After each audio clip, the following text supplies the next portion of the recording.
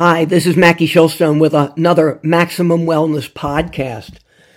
Today my topic is 8,500 daily steps reduces a high-fat meal risk to cardiovascular disease.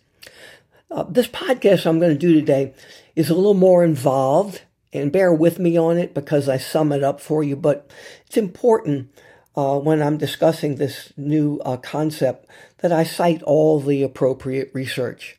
And then tell you if you want to read it where you can do just that.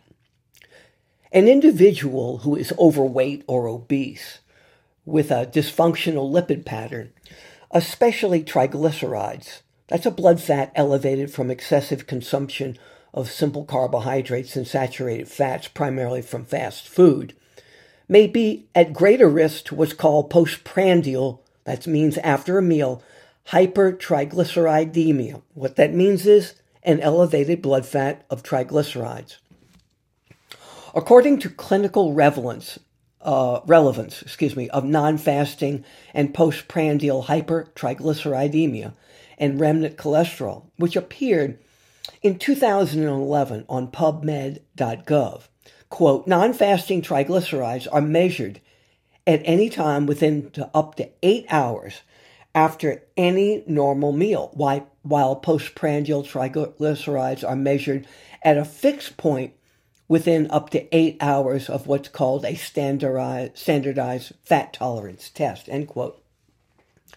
In the general population, 38% of men have a non-fasting, that's postprandial after a meal triglyceride level of roughly greater than 176 milligrams per deciliter. That's how they're measured. While 45% of men have non-fasting postprandial triglyceride levels of 89 to 176 milligrams per deciliter.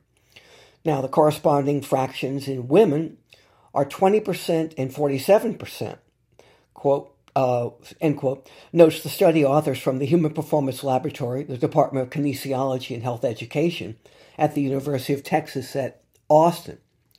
Now, the implications are such, quote, non-fasting triglycerides marked a 17 and 5-fold increased risk of myocardial infarction, a 5 and 3-fold increased risk of ischemic stroke, and a 4 and 2-fold increased risk of early death in women and men in the general population if they were well out of line of normal laboratory standards.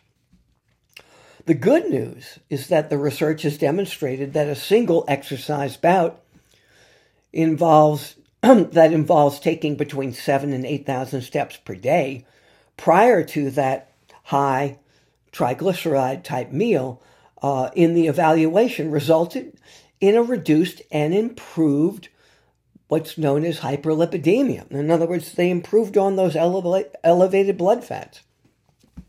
Now, citing new research, daily step count and postprandial fat metabolism, which appeared in Medicine and Science in Sports and Exercise in February of 2021, commented that, and I'm going to quote, in participants who were sitting for greater than 14 hours a day and taking only 1,650 steps per day, a 1-hour bout of running at 67% of what's called your VO2 max, that's your maximum oxygen consumption, failed to improve postprandial elevated triglycerides the next morning, end quote. It seems, notes the research, quote, that physical activity, physical inactivity, that being high sitting and severely reduced step count, rendered the participants resistant to the normal acute improvements in the indices of cardiometabolic health that are normally derived that you would expect from a 1-hour bout of running, end quote. That phenomenon is labeled exercise resistance. That means becoming, quote, resistant to the normal improvements in indices of cardiometabolic health that are normally derived from a 1-hour bout of running. So, as I said, I'm going to give you the takeaway message. The takeaway message is that despite 1 hour of running, at what would be considered a moderate pace, something that most people would not do or tolerate. The prolonged running bout failed to kickstart the metabolism when sitting too long and taking too few total daily steps. That's an important statement. It could be concluded that the extended running bout may have fatigued the runner or the individual such that they sat longer and took fewer steps the rest of the day. That begs the question of what is the minimum step count to assist dietary restrictions to lower that risk of a post-meal elevated blood fat. Understanding that a high saturated fat meal may keep the triglycerides elevated for up to 8 to 10 hours. Many heart attacks come in the early morning hours. 2 to 3 a.m. when people typically have that high-fat meal in the evening. Now, the journal researchers sought to systematically investigate the effect of reductions in the daily step number and a single 1-hour bout of moderate intensity, that was that 65% of your maximum endurance exercise, to improve the next day postprandial meal response to those triglycerides and glucose, as well as look at how well you were using fat. That's called fat oxidation. To bring about their investigation, the Texas researchers recruited 10 participants who completed 3 5-day trials in a randomized crossover design using various levels of step reduction. After 2 days of controlled activity, participants completed 2 days of either low, limited, or normal steps. That was 2,675, 4,759, and 8,481 steps per day, respectively. The participants then completed a 1-hour running session the evening of the second day.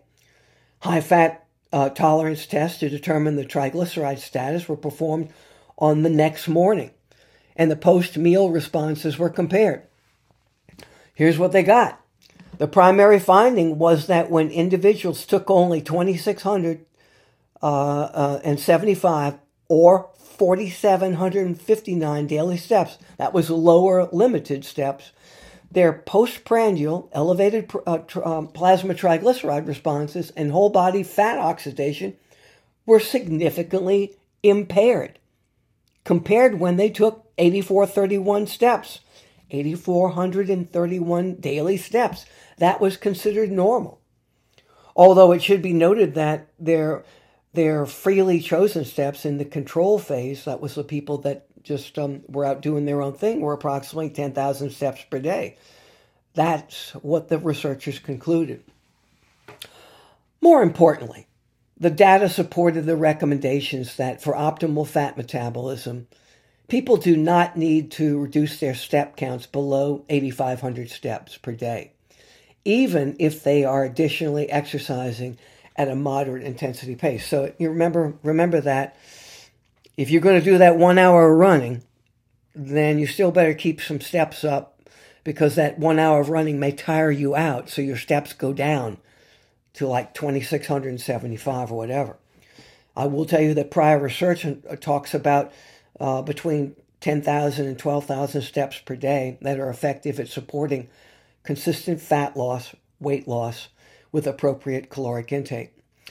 Now, as I said, if you want more information about this and you want to read more about this, you can go to maxwellnutrition.com. That's Maxwell, Maxwell, nutrition, nutrition.com. You'll find a wealth of information and more there. I urge you to go check it out. It's quite impressive. So as I said, there was a lot to this one, but I hope I summed it up for you, and I gave you a source where you can go check this out. I'll be back next week with another Maximum Wellness podcast. I'm Mackie Shilstone, asking God to bless you, keep you safe, healthy, and in these times of COVID. But it appears that with more and more vaccines coming available to the public and more people being inoculated, we will overcome this together. Team effort. That's what we do. I'll talk to you next week. Have a great week.